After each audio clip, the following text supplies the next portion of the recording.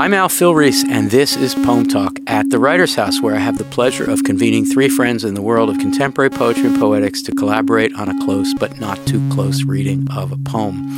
We'll talk, maybe even disagree a bit, and perhaps open up the verse to a few new possibilities, and we hope gain for some poems that interest us, some new readers and listeners. And I say listeners because Poem Talk poems are available in recordings made by the poets themselves as part of our Penn Sound archive, writing.upenn.edu/PennSound. Today, I'm joined here in Philadelphia at the Kelly Writers House in our Wexler studio by Jonathan Dick, a doctoral student here at Penn who comes to us from the University of Toronto and has been a Fulbright Fellow and whose work has been supported by the Research Council of Canada and whose work focuses on connections between contemporary American poetry and forms of computational advance. And by Selena Dyer of Penn's Department of Germanic Languages and Literatures, whose research on transculturalism and migration has her currently focused on 20th and 21st century literature produced by exophonic authors, particularly those from the Arab-speaking world, who's recently spent a year teaching in Suderburg, Germany, which furthered her passion for innovation in foreign language education and inclusive pedagogies. And by Jerome Rothenberg, Jerry Rothenberg, poet, critic, teacher, anthologist, translator, activist, archivist, assembler, organizer, and editor, who has done as much as anyone of his generation to make a radical modernism available to all readers, whose influential anthologies are too numerous to name here, but include Poems for the Millennium, Revolution of the Word, Technicians of the Sacred, and whose books of poetry, just to name a few, include Poland 1931, Seedings, A Paradise of Poets, whose Poems and Poetics blog at Jacket 2 features new installments every week, whose Penn Sound page is a treasure trove of recordings of readings and performances by this poet, whose amazing voice is ever in our ears, and whose new books are The President of Desolation and The Mystery of False Attachments. Jerry, it is paradise, a paradise of poets, to have you back here at the Writers' House. And it's always a paradise for me to be here. That's cool. And to hear you, Al. Oh, so this is a mutual paradise. Okay. Selena, good to see you. Good to see you again. Thanks for walking down the walk. Thank you for having me. You walked the walk to talk the talk. I did. Yeah. You're thinking in German and writing in German these days. I am, and I'm also teaching that. German, so I came over here and I had to tell Jonathan, now I've got to switch and speak English. I will do my best. Okay, I think you're doing pretty well. Jonathan, hello. How's it going, Al? I want to say welcome to Penn, even though you've been around for a few months. And I hope this is the first of many poem talks. I would love to come back. It's such a welcoming studio. And we didn't even do it yet. We haven't even done it yet. Okay, but this is going to be fun because the four of us are here today to talk about Michael McClure's Ghost Tantras, a book self-published in 1964 and long out of print until City Lights republished it, I think, Jerry, as late as 2013 maybe, recently.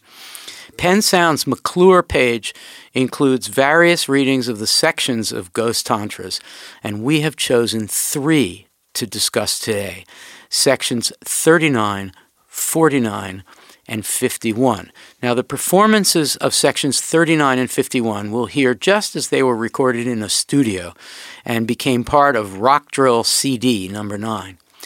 But for section 49, we are going to listen to a 4-minute and 40-second recording in which Michael McClure first recently recalls the reading of this poem to 4 lions at the San Francisco Zoo, and then includes the recording of McClure and the lions made back in 1966. So here now are sections 39, then 51, and then with the lions, 49 of Ghost Tantras. This poem was written the day after Marilyn Monroe died, on August 6th, 1962. Marilyn Monroe, today thou hast passed the dark barrier, diving in a swirl of golden hair. I hope you have entered a sacred paradise for full, warm bodies, full lips, full hips, and laughing eyes. Ah, Groove. know that, oh, farewell, perfect mammal. Fare thee well from thy silken couch in dark day. Agrur, aru, garna, ut is farewell. Mur, drun, fara, rahur, thee, o, dar, no, gru, ra. Number 51. I love to think of the red-purple rose in the darkness, cooled by the night. We are served by machines making satins of sounds. Each blot of sound is a bud or a star. Body eats bouquets of the ear's vista. Gar, booty, eyes, ears, nose. Dim thou rur, vorna garumina drusirchna thee. The machines are too dull when we are lion poems that move and breathe when we grur. Handri, Mike Tat Sharu, Sridano dim des, wan itus ro. There is a film of my reading this one to 4 lions in the lion house at the San Francisco Zoo when I was a young man and had just written these. And in it I shout this poem to the lions. But then I am speaking to 4 of the loudest beings on earth. The lion is the loudest. And they were roaring back. I wanted to make poetry that was that didn't have images in the sense that Shelley calls mimetic images, in the sense that where the image describes something in the real world, but in the sense where the sound of the poetry itself creates an image in the mind, in the body, in the muscles of the body, and it created a melody that was also an image that imprinted itself in the body physically. Silence the eyes. Become the senses. Drive Drur from the fresh repugnance. Thou whole, thou feeling creature. Live not for others, but affect thyself from thy enhanced interior, believing what thou carry, thy trillionic multitude of gra, vushas and silences. Oh, you are heavier and dimmer than you knew, and more solid and full of pleasure. Gra! Gra! Gra!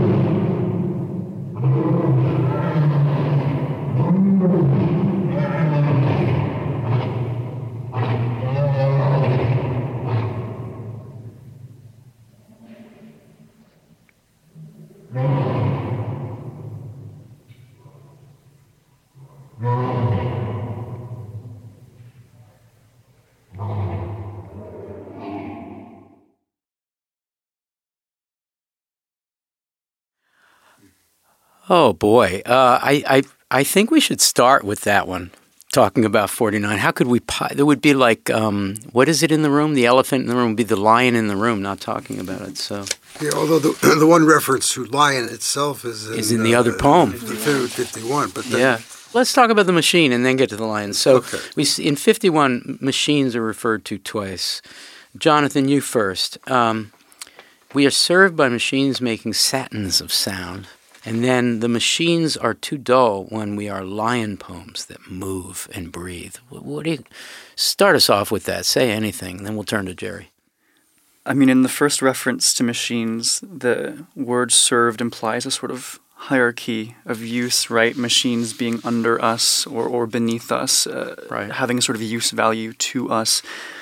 In the second reference, machine or machination is sort of, we exceed machination or the capacity to be regulated through machines. And so I guess the tension that I'm observing is between sort of use and excess. I'm not quite sure how to reconcile that with respect to... Well, it's a good start, though. Jerry, the line in all caps after the reference to the lion poems is, in fact, a lion poem-like line, when we grew, which is in fact what he says in the lion poem. So what do you make of this, the machines and the reference to that compound noun lion poems? well, it's all of a piece with the mammalian side of his manifesto. Right. So I mean, we are all mammals, and he becomes a mammal patriot. I mean, that's part of the context that he creates for himself and for us in writing these ghost tantras, which are really animal tantras, beast tantras. Machines that come in at the beginning, at the end, are too dull. Mm-hmm. When we are lion poems. When we are, not when we write lion poems or perform them, but when we are lion poems. When we are lion poems. Yeah. I think the when is so important because I think this is a very intentional when. This when actually gives us quite a lot of agency. I don't think it's a random when. We are lion poems, and it matches with that manifesto, that message.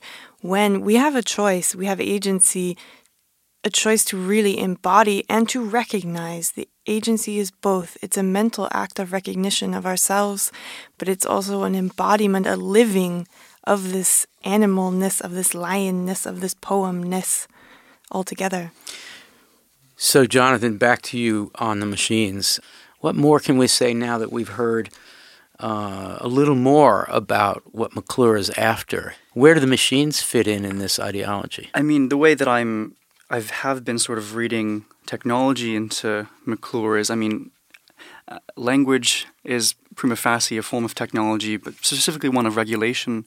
You know, you standardize languages so that people have to fit within a certain confine of expression. And I mean, I really like the point that you made about the when, because it does sort of indicate a very specific choice to exceed that sort of regulation. And so I guess with respect to the machines that are brought in, particularly with the latter half of this stanza, the machines are too dull. It seems to suggest that that form of regulation in technology that standardizes us, whether it's language or something else, is not enough for our mammalian patriot bodies, because we exceed that. And yeah. You did it. You did it. Oh, that was really fantastic, Jerry. Let's get to 49, to the famous Roar poem, and you can ignore the question, but I want to lead us in by saying this. In response to Ghost Tantras, Dennis Hopper, countercultural actor, hippie guy, said, without McClure's Roar, there would have been no 60s. Now, that's a kind of a silly blurb statement, but it sounds about right. Anyway, as a contemporary of McClure's, you wouldn't have gone into the San Francisco Zoo to perform with the lions, but I could tell, listening to this again all these years later, just a few minutes ago, watching your expression, you just thought this was an amazing thing for him to have done. You responded, your face suggested awe at this thing that he had pulled off. Well, also, as a poet, it brings all sorts of things together. And the fact that he actually goes out there, with the lions. And the lions, by the way, are wonderful. They're great, even when the poem's over. Mm-hmm. I mean, it's really beautifully coordinated between him and the lions. And I didn't remember in retrospect how powerful his voice was in that, because usually, Michael reads in a very soft voice that would seem to belie all of the grars, and without the lions, right? Are rather, peaceful and placid. That's right. But with the lions there, it's as if he takes that lion energy unto himself, and it's also, there are various contexts in which he works, and others of us, also. But it's in Technicians of the Sacred, that part of the book where I include, contemporary or modernist experimental works as analogs to the tribal and oral poetry that forms most of the book. I have instances of traditional sound poetry, poems without words, that go back into various cultures, including the European, or in the glossolalia of religious performances, and then into the work of early modern experimentalists like Hugo Ball and Cabaret Voltaire in Zurich with Dada, or Kurt Schwitters in Germany in the 1920s, with the great sound poem, the Ur-Sonata. But then it struck me too that that both of those, of whom Michael was as aware as I was, create a larger context. They're not mammal patriots, but the Ur-Sonata is Ur, in the sense of getting back to the primeval, right, to something, something basic in the human that we may be in danger of losing. So both Ball and Schwitters are seeing themselves and seeing the poetry without words, the sound poetry, as having some kind of experiential religious significance. McClure, as far as I knew him, not really so, but the poetry contains all of that. I mean, certainly 49 puts him in the mode and tradition you just described, yeah, right? So this is a great way to rediscover or re-radicalize Michael McClure. I want to bespeak a little praise of Jerry Rothenberg in this regard. We take for granted, I believe, Jerry, because of the work that you've done in Technicians of the Sacred and elsewhere, but I'm thinking of Technicians of the Sacred mostly. The work you've done was to make a connection that would have struck people, or if they're not aware of this work, would strike them today as counterintuitive or wrong-headed, which is to take the machine-minded, technology-minded Dadaists and other radical modernists of the 20th century and connect them to mammalism and mammal patriotism and animalism and respect for the origins of poetry, which is often to celebrate the return of the animals in the spring, a chant that you've done yourself. To put those two in connection, we take for granted, but that's work that had to be done in anthologies and in a certain version of poetic counterculture in the 60s, late 50s and 60s that did that work, that said, this is of a piece, this work is of a piece. So I guess I'm just saying thank you for making all that obvious now, and I turn to Selena to say anything she likes at this point. Thank you. I want to thank Jerry as well, because that was an amazing summary and explanation. I was thinking the exact same thing that I'll just mention. That was fantastic. If you read just this poem in isolation, you see a very common trick, sort of. McClure is teaching us a few words. He's teaching us a few animal words right in the second line. Drive drour, we have that one. And then a few lines down, the multitude of gras, whooshes and silences we recognize already. But gras is another one, right? We're learning these words. What was so amazing about his communion with the lions, that communication is that the lions already know these words. When we read them, we're being taught something new. He's communing with those lions. They're responding for seconds and seconds and seconds after the end of the poem because they already speak this language and they recognize that he is speaking directly to them, which I think is just so beautiful. And it makes a very sharp connection for me to what you were mentioning, Jerry, about the German modernists and the Dada movement. Is a sort of anti-pedagogical, this is not a lesson that I'm teaching you, and that contradicts what I just said, right? Oh, this is a trick in poetry to teach you these new words. It's not teaching, it's leading by example. It's performing, it's living. No, I want to turn to Jonathan, but just insert this thing that Jerry Rothenberg is always saying in one way or other, which is that let's go to find poetry to a place where poets are doing poetry rather than sitting around talking about it. And if you go to those places, the connections will start to be made. Making poetry is really all you need to do, and the understanding of poetry will come from making. McClure is clearly interested in this idea that poems don't have to be images. A poem whose sound makes an image in the mind is also making an image. This is a way of tweaking early modernism, which was very image-obsessed, such as with the Imagists and so forth. So, Jonathan, where do you want to go? I was struck when Jerry was speaking a little bit earlier, and you referenced sort of glossolalia and sort of speaking in tongues, glossolalia being the sense that a poem or some sort of religious speech act is possessing the body and coming out without one's control. And there is a sense that you do get that with McClure reading some of these poems, especially with the words that are stretched and sort of distorted outside of their, like, I don't know, traditional semantic order. It becomes this really interesting sort of act of performance. He's interested in poems that imprint on the body with their rhythms, and you can tell when he's speaking and shifting his rhythms in this way that he's sort of inscribing himself with this rhythm in a really cool. He calls it a devotional act, but I wanted to sort of pick up on that sort of glossolalic element. But also, I mean, even just the tone. If you look at the poem that we just read, 49, it's sort of split into two. You have sort of standardized English at the top, and then you have that mammalian language at the bottom. And when we listened to this recording, the standardized English almost sounded like a preaching to me. And so I guess this is me trying to weave together the conversation that you brought in and then also this conversation about glossolalia and where that leaves a poem that seems to not want to deal with mimetic images. Does that sort of necessitate the use of a glossolalic language? Does it necessitate the use of sort of a corporeal language?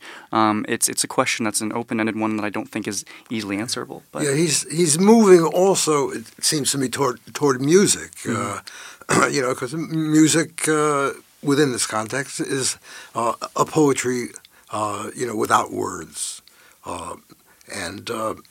So if we go back to Schwitters again, Schwitters writes Ursonate. So it takes sonata, the musical term, because there are no words in it. There are sounds, and at the end of 49, we're just into the domain of sounds now.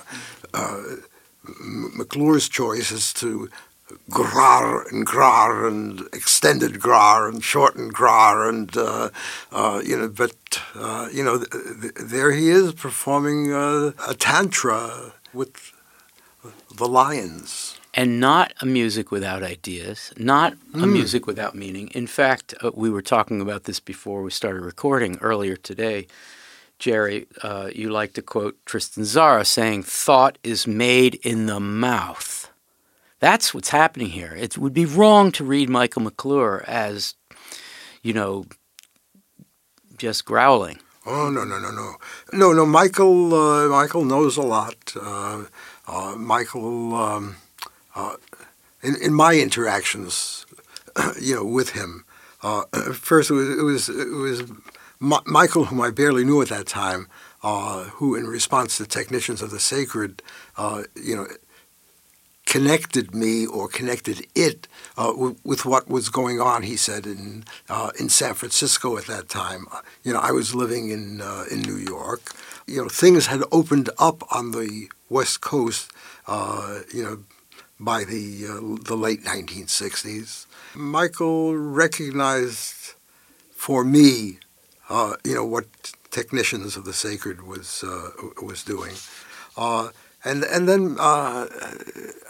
I had a later interaction with him around more traditional European or international poetry through Romanticism.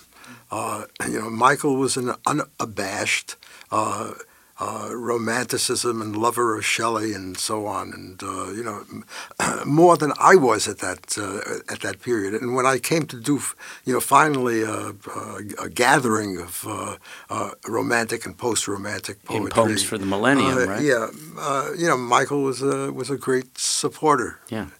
In that, and this is why we do Poem Talk, if I may.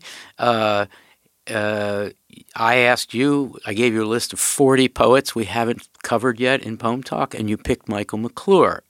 One reason was maybe he's not well enough known, but I think underlying that, and we can talk about that later, is this idea that we may be miscategorizing someone like McClure. And already in this conversation, I think we've done a pretty good job of alerting people to the various connections. Selena, I want to turn to the Marilyn Monroe poem, 39, and invite you to say anything you like to get us started on talking about that. Today thou hast passed the dark barrier. I actually want to jump straight to the end because, as always, it fits perfectly with something Jerry just mentioned. It's about music, and when I read this the first time, I tried 3 different things I was telling Jonathan earlier. I tried reading these poems silently to myself, I tried reading them out loud, and then I listened to the recordings. And when I read this one out loud, I ended up singing them because these lion poems, this end right here is a coda. You can feel this form. This is a musical coda. It's different. The tone is different. It resolves differently than the rest of the poem. And you said singing, meaning you were home preparing and you did this aloud. I did it. I did it aloud many times. I'm going to do the last time. Would you do it? Don't laugh at me. I'm going to read. No, there's no laughing possible. We're in the room with Jerry Rothenberg. He's done some singing in his time, so he's not going to be embarrassed. And I'm not a singer, but I think these last few lines are just so beautiful. After farewell, when you get to this last section, this is the coda. I swear it is. Mordrarun ra ra hor ra hor ra hor they are nor That was marvelous. Thank you. And it's very, very different when I listened to the recording. I thought, wow, we have very different interpretations, but I stand by this because when you read the entire thing, I feel such a shift that this is a very respectful and peaceful and mournful resolution to this poem. Jonathan, you got to be speechless after that. But I'm not going to sing for you. I'm not asking you to sing, but farewell, perfect mammal. Mm-hmm. Yeah, farewell, perfect. It's doing something right away. He wrote these poems in 1964. She dies in 1962. For all we know, he wrote it on August 6, 19th, the day she died. But he's already enlarging the category of what she was, which was, of course, the big problem that Marilyn Monroe, one of the big problems she suffered from was a certain narrowing of the categories for her. So how do you read that, farewell, perfect mammal? I mean, as an occasional poem, there's something lamentary to it, of course, but that it starts with the name makes this elegy begin almost apostrophically, like it's an invocation and animation of Marilyn Monroe, and I was interested in not so much how this elegy seemed to say goodbye, but how it seemed to bring her back, especially with this discussion of a Malian language and sort of the singing that we just listened to. One thing that I picked up on, and this is in the introduction to my book, but McClure mentions that these are his personal poems, but that you can read them too if you'd like. And I think what's really fantastic about the way in which the poems stretch language is that they can become your personal poems too, by bringing them up and by embodying them. And there's something kind of revolutionary about making an elegy, putting an elegy in that light, because it seems to suggest a constant animation of Monroe. And so I think to shy away from answering your question... Animation. You didn't shy away. You finally answered it, I think. Animation. Are you, with respect to Farewell, Perfect Mammal? Or the earlier lines, warm bodies, full lips. Now, these are plural. The lips can be plural on a singular person. Hips also, there are two of them typically. And laughing eyes, plural eyes, there are two of them. But warm bodies suggest that it's not just about Marilyn Monroe's body, is that she has joined the other bodies. And I think, Jerry, I'm going to turn to you. I think this resonates with a line from the preface to the new edition of Ghost Tantras that makes me think of this, quoting McClure. I believe that a poem I make is part of myself, like an organ or spirit body. And these poem tantras are becoming a body and growing up, having a life of their own. So we have lots of bodies going around, including the embodying that he thinks about when he's making poems. Jerry, your thoughts on the Marilyn Monroe poem? It's interesting. There were a number of poems written on the death of Marilyn Monroe, or I particularly think of the famous one by Frank O'Hara. But Michael is incorporating it into the body of the Ghost Tantras. I mean, this is already number 39 in the series. And he's bringing her into the world of the mammal patriots, but also, celebrating the sexuality of the image, the warm bodies, all of which, makes her perfect mammal.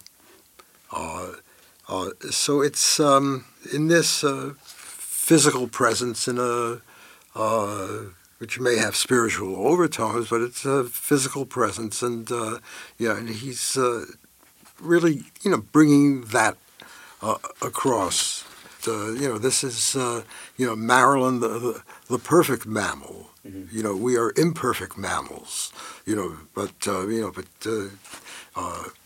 she has achieved perfect mammal status. However seriously or not you take that. Right.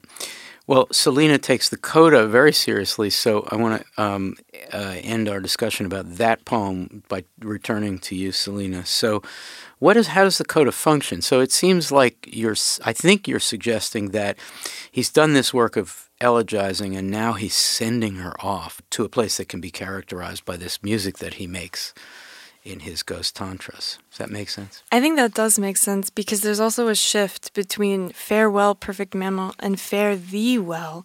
And I want to draw everyone's attention just for a minute to the pronouns in this particular poem, and in all of them, actually.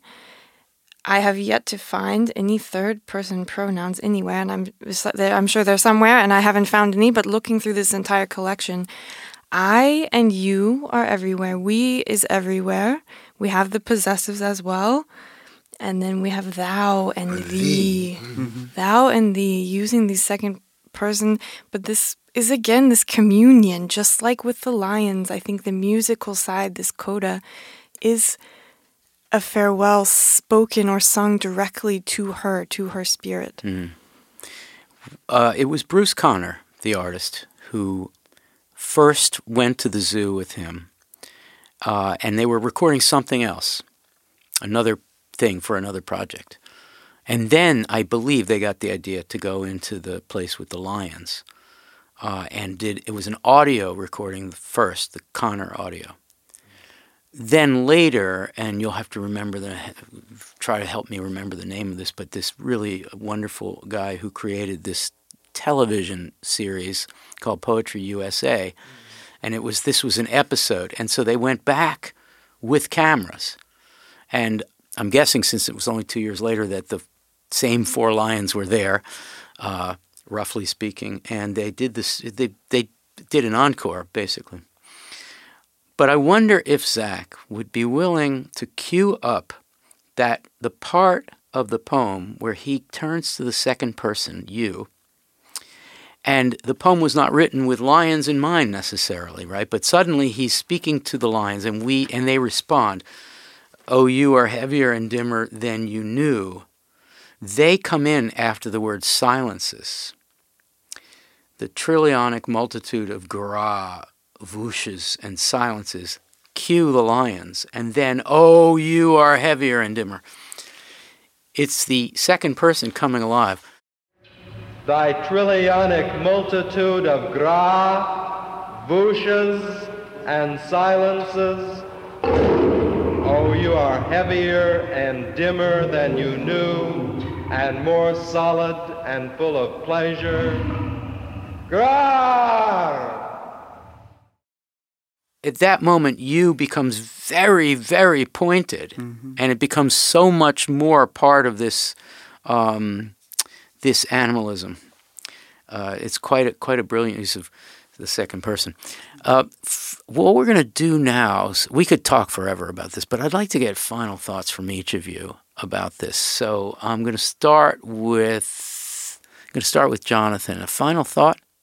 I think one thing that has struck me just reading these poems multiple times is the way in which, at the very beginning of the reading experience, the stretching of these words might seem like nonsense. Upon sort of a devotion to sort of reading the poems, a practice of actually looking at them and taking them seriously for what they are, that perception that these grar noises are nonsensical actually shifts quite significantly, and you realize that there's a huge amount of sense invested into these distortions. It does involve a lot of sort of moves on the reader's part. You really do have to tinker with it. But I think to close, at least from my perspective, I gained a lot of appreciation for McClure by giving him the devotion that I think he deserved as a reader. And so I think that's a larger comment about nonsense writing and sense writing in particular, but that's where I think I will rest. Amen. Well, that's a great reminder. Jerry Rothenberg, final thought? Oh, with Michael McClure is a lover of poetry, and it was a great pleasure and revelation to see how this was embodied in his work, and and the range of it, which was not limitless, but quite large, and he lived it, and I don't think the mammalian consciousness is necessarily going to have any long-lasting effects, but it's part of an image of a poet and poetry that he creates in his life, and worth an extraordinary amount. Can I ask in that sense? Follow-up question before we turn to Selena's final word? You chose McClure, and we agreed on these poems. They may have been my ideas, but my idea. But when I've told people that Jerry Rothenberg is coming to do a poem talk, and we've chosen these lion poems, or at least one of them, everyone that I spoke to said, "That's perfect." Right? What do they mean? There's something that resonates here for you about this performance, the importance of the sound. Well, it echoes or it rhymes things that certainly during the Technicians of the Sacred Days, I was promoting as a core value of poetry, and so McClure on his part, brought me into it when University of California Press. No, sorry, Doubleday. Doubleday was the original publisher of that. Looking for blurbs, and McClure, after the hardcover had been in touch with me, we struck up a correspondence. He sent a blurb that read, Jerome Rothenberg is a DNA spaceman inhabiting the mammal caves of now. And I thought, I mean, not because it was, building me up in some way, but, because, Michael McClure is a DNA spaceman inhabiting the mammal caves of now, and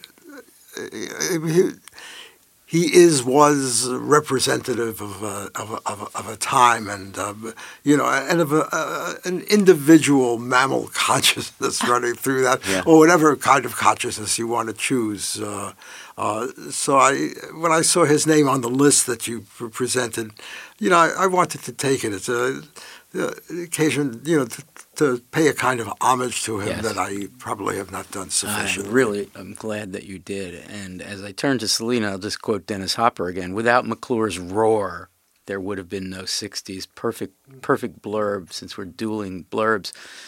Yes, thank you. That makes a lot of sense. It's a great answer to my question. Selena, final thought. My final thought is actually a plug for something everyone should listen to, and it's mentioned in the introduction to this 2013 edition of McClure's work. And it is Brahms from 1896, the Vier Ernste Gesänge, the 4 serious songs, especially the third one, in connection with this Marilyn Monroe, with number 39. The third one, the title is O Tod, wie bitter du bist, O Death, how bitter you are. And they're really, really beautiful. Wonderful. Fantastic. Okay, my final thought is to quote McClure on that whole story about Bruce Conner and the San Francisco Zoo, and then they went back. Here's what he says about that experience, how lucky we are that they recorded this, that we heard at the beginning of this episode. The newly published first edition of my book is in my back pocket. They're at the zoo. He's speaking in the present tense about that time. He happens to have Ghost Tantras in his back pocket, and through a lucky event, we end up in the Lion House, and I yell this Tantra to the 4 main males of the building. They roar back with me, and we sing it together. The 5 of us are deeply pleased. Also, I am profoundly shaken. And then shaken again when Bruce plays back the tape he made with his high-fidelity machine. And I've heard several witnesses at parties and gatherings. When Bruce Conner would have people over, he would put this recording on with a high-fidelity machine. In other words, I imagine loud with a lot of bass. And I can just imagine them all shaken by it. Quite amazing. Well, we like to end Poem Talk with a minute or two of Gathering Paradise, which is a chance for us to spread wide our narrow hands to gather a little something really poetically good, to hail or commend someone or something going on in the poetry world. Who wants to gather some paradise? Jonathan, are you ready? Sure. I mean, this isn't something that's new per se, but it's something that's new to me, and so I think it's a fitting enough to say here. But there's a book of poems by Nick Thurston called Of the Subcontract, and it's published by Coach House Press, and they're poems attributed to Thurston, but that were actually commissioned and developed through Amazon's Turk program, which is to say distributive labor, bodies who are paid very insignificant amounts of money, often automatively. And so it's this really sort of ethically complex book of poetry that's sort of tied in with questions about capital, and it's really festive and great. And I would recommend anyone read it if they are interested in poetry and also capital. Thank you so much. Jerry Rothenberg, Gather Some Paradise. I would take the occasion to talk about something that I'm working on. Please do. Which is another big book, an assemblage, a gathering, an anthology of the poetry of the Americas, North and South, from origins to present. And when I first started to think about doing this, I thought, well, there must be a number of books like this. And so far, I can't find any that would go back to the beginnings up to the present and cover both continents and some of the outlying islands. So first with the Mexican poet Heriberto Yepes, and then when circumstances didn't allow Heriberto to continue, with the Mexican poet Jorge Taboada, and with promised publication from University of California Press. A big book that will start 10,000 years ago in the painted caves of Patagonia. Not the painted caves of Europe, but the painted caves of the Americas in Patagonia. The imprint of hands on the cave walls. This happens in many parts of the world, but so it did also in this part. And then through the multiple languages and both the European languages that came into the two continents and the indigenous languages that have either died off or have amazingly persisted into the present. Is there a title yet for this? It might be Poems for the Millennium, Volume 6. It might take a separate title. But fantastic. It's not titled yet. Another big book. How do you do transnational these anthology? Big projects. Right. You're just amazing. Selena, gather some paradise. I would love to. My paradise is actually something from UPenn's own Ahmed Amala. His new book of poetry, Bitter English, is fantastic, and it covers so many themes that are so dear to my heart, and I think so dear for so many people, about exile, about family, about loss, about the boundaries of language and of living between two languages or multiple, more than two as well. Fantastic. If you don't have a copy yet, pick one up. University of Chicago has a poetry imprint, and that's where it comes from. And by the time people hear this episode of Poem Talk, we will have had a big celebratory reading for Ahmad, and the recording of that will be available. All right, well, my Gathering Paradise, Retrievals by Jerome Rothenberg, 1955 to 2010, a collection of previously uncollected, not necessarily unpublished, but uncollected poems, published by Junction Press, which is a project of Mark Weiss, Retrievals. Well, that's all the Becoming the Senses we have time for on Poem Talk today. Poem Talk at the Writers' House is a collaboration of the Center for Programs in Contemporary Writing and the Kelly Writers' House at the University of Pennsylvania and the Poetry Foundation, poetryfoundation.org. Thanks to my guests, so much to my guests, Jonathan Dick, Selena Dyer, and Jerome Rothenberg, and to Poem Talk's director and engineer today, Zach Cardner, and to Poem Talk's editor, the same amazing Zach Cardner, who came in today despite feeling not his best, so thank you, Zach. A shout out to Nathan and Elizabeth Light for their very generous support of Poem Talk. In our next episode, we will have once again gone on the road to Cambridge, Massachusetts, where at the Woodbury Poetry Room we will gather with Stephanie Burt, Bonnie Costello, and Anna Strong Safford to talk about Tonya Foster's A Swarm of Bees in High Court. This is Al Filreis, and I hope you'll join us for that or another episode of Poem Talk.